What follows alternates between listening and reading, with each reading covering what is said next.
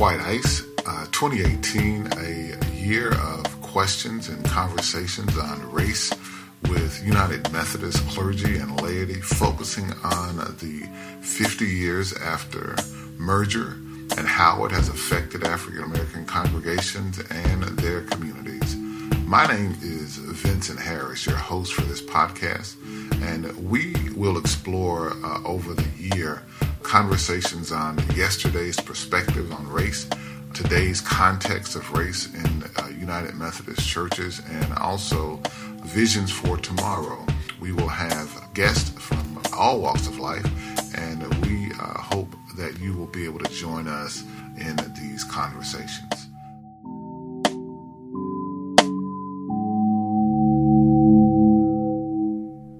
Well, we're here today trying to figure out what's going on in our world. There's a lot of conversation today about race and how it impacts the world today.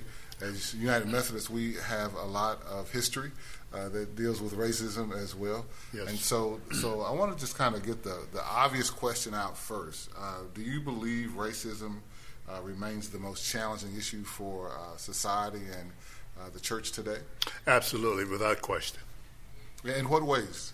Well, having been a product of racism as a kid growing up in Charleston, South Carolina, I've seen some improvement, but as one TV commentator says, it's now called hidden racism. And if you're a product of racism as I grew up, you can really see the effects of racism as it stands today. Okay. If you were looking at the United Methodist Church and you were going to rate it on a scale to 1 to 10, how would you rate the church and its relationship and its work with racism? I would say a 6. A six? Okay, that's pretty high. Well, it is, but I'm coming from a different perspective. Okay. I do see racism in my role as a United Methodist Men's jurisdictional president. I see it often, and they try to escape the overtures of racism when I'm in their presence, or when black folks are in their presence. They build it up.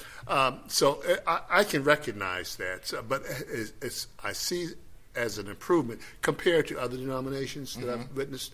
If you look at your Southern Baptists, we well above them in terms of addressing racism. Okay. Good enough. I know you probably know about the 1968 merger. Absolutely. And so since merger, do you think that that concept, that structure has helped or hindered the potential for African American churches? I think it's helped. I really do. Okay. I really do believe that, because if I look at the birth of not the birth, but going back to Richard Allen. Okay. Richard Allen says when he left the Methodist Church, one thing that he said, and it's indicative of today, he said that I will always be a Methodist. Yes. So he didn't leave that apart from it. And I feel within my heart that as a United Methodist, regardless of the racism, I will always be a Methodist because of the theology and my thinking in that respect. I wonder if we would be different today if it hadn't been for the civil rights movement. Do you think that movement helped make a difference? And if so, if it made a difference, do you think there's something that can happen today for us to have the same kind of energy that we had in the civil rights movement to deal with the racism in particular? I think the civil rights movement caused a momentum. I think it kind of brought things to the light, but I think that if it wasn't for the actions of our forefathers, I don't think we would have reached where we are now. Racism is still out there, but I think we have, because of the civil rights movement, there are things that would not have occurred in society today if it hadn't been for civil rights movement. Sure. And with that, I think, too, when you talk about the movement, the struggle, yes. What are some things you think that we as African Americans have actually put in our own way that have hindered us from moving forward? What are some things you think that have been obstacles from ourselves? Yes, okay. Let me equate that to Hispanics, or when they do something, they do it collectively. Okay.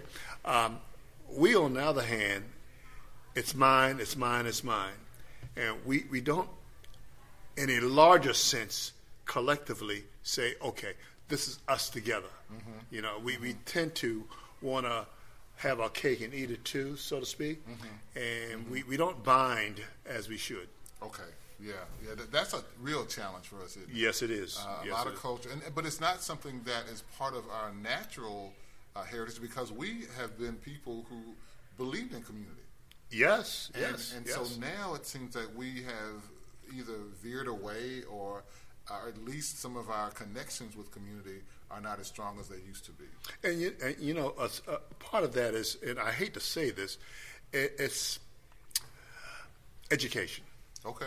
And I really hate to say that, but it's a truism. Okay. Because I've known some folks that I grew up with, and I'm a college graduate as well, but I knew some folks that I've grown up with, and their mentality has changed as a result of their mindset now. Okay. So I think that's a big problem. Okay.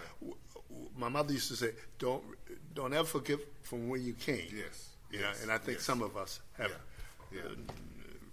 That's so true, and a lot of people don't want to face that fact. Absolutely, it's a hard fact to face. Yes. When you're in that place.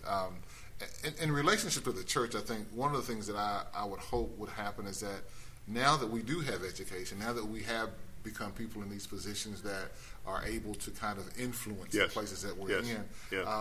With our churches in the decline right now, and most churches, even the Anglo church, is in decline. But how do you, or what would you propose to be maybe a first step that could help redirect this decline from worship attendance, community connections, developing new leaders? It just seems like we came to a point in the apex, and now we've really kind of just. Is it something that you think we could do? Something we could actually connect with to help people be more energized for the future? In terms of the church, in terms of the church in particular, especially the black church. Yeah. Well, I think it goes back to the community at large. When we talk about the church, sometimes we forget our surroundings, and that's to me that's critical to success of any church. Okay. If you can remember, back when I came up, you know, the church was my community. I lived in a community that I could walk maybe less than a block. My church was there. I had a sense of ownership, if you will, because the church was there. So I think if we get back to community and realize that have a great impact on the church at large, then I think we may be on the right road. Okay. This is a question that is more timely, I guess, about how we are in the denomination in dealing with, trying to regrow the church, or trying to advance the church and then stop the decline in some ways. There are other conversations that are going on in the church today. Absolutely. And particularly the conversation on sexuality. Do you think that impacts our church in any way, the black church in any way? It takes away from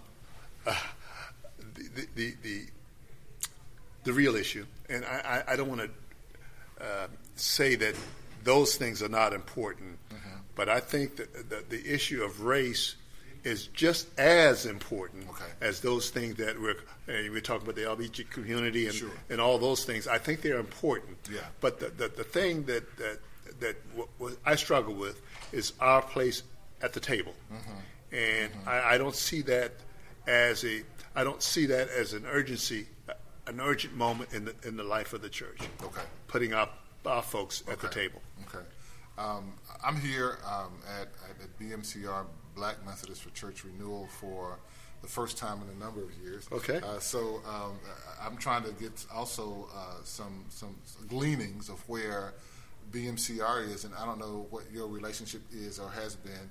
Do you have any idea what a plan is for moving forward and strengthening black churches through BMCR? Is there something that's going on now? I can tell you that I'm proud. Okay. I stand here today proud of what I've seen so far, okay, especially with our younger folks. Okay. These young folks are engaged in ministry.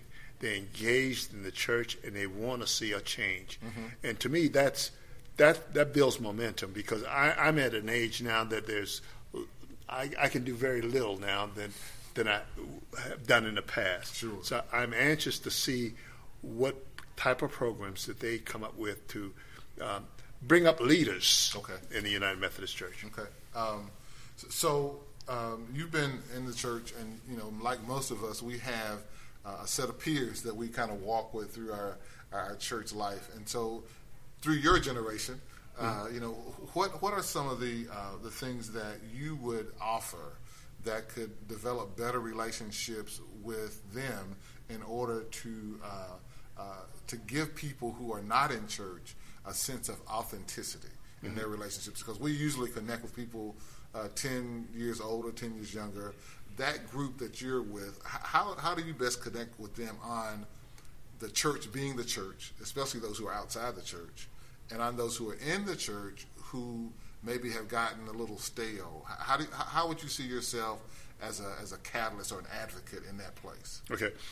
If I in my response, I want to clarify something. Sure. Are we talking about my sense of what the church looked like today with me being a partner? Yes. Okay. Yeah. There's nothing wrong with old style thinking, mm-hmm. and I think that has some value. Mm-hmm. But as one has been there, done that, I try to communicate with the younger generation and mm-hmm. to kind of partner with them, because I think it has to be, when we talk about mentor, yes. it has to be bilateral. Yes. And there's got to be there's something out there that they can offer the church, and there's something that I can offer them as we lead this effort. So I think it's bilateral, and I'm constantly not struggling with that. I'm constantly dealing with that in relationship with our younger folks. Sure.